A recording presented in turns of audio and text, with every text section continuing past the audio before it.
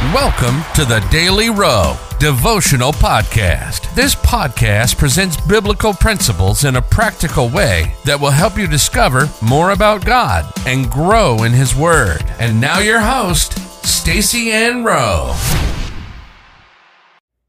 Welcome, friends, to another daily devotional. Today's topic is listen to the voice that God chooses to use.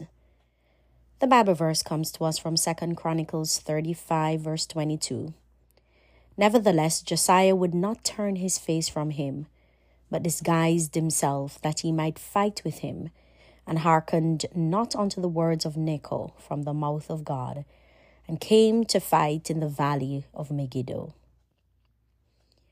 If God went as far as speaking to Balaam through a donkey in Numbers 22, verse 30, He may speak to us through whoever or whatever means He chooses. A failure to listen to the voice that God chooses to use will result in us missing His will and falling into unwanted situations. There's probably no better example than that of Josiah, the great king that led the revival of Judah. In 2 Chronicles 35, verses 20 to 27, when God sent Necho, the king of Egypt, to make war with Charmishish by Euphrates, Josiah decided to involve himself in the battle. Out of respect for him, Necho sent his ambassadors to advise Josiah that God had sent him to carry out the mission that he was on, and as such, if he chose to interfere, he would be meddling with God. Josiah did not listen. 2 Chronicles 35, verse 22 said that he hearkened not unto the words of Necho from the mouth of God. Instead, he decided to disguise himself and go into the battle, and was shot with an arrow and died at the age of 39. Missing the will of God because we fail to listen to the voice that God chooses to use can cause devastating consequences. What happened to Josiah could have been avoided. It was not the case that he was deliberately rebelling against the will of God. Given that he was a righteous man, that would have been contrary to his character.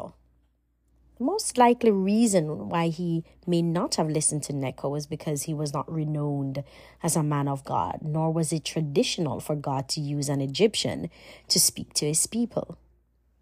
Whatever the reason it was, why he decided not to listen to the voice God chose to use, one thing that we can all agree on is that it resulted in him paying a bitter price. To avoid something similar happening to us, rather than ignore warnings that may come from unexpected sources, let us take time out to first seek God on the matter. The life outcome of Josiah would have been different if he had done that.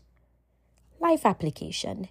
Keep yourself from missing the will of God by responding to rebuke and warnings, by seeking God concerning the matter as opposed to ignoring them. Let us pray.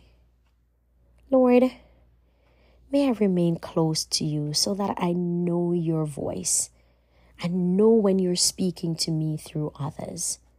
In Jesus' name, amen.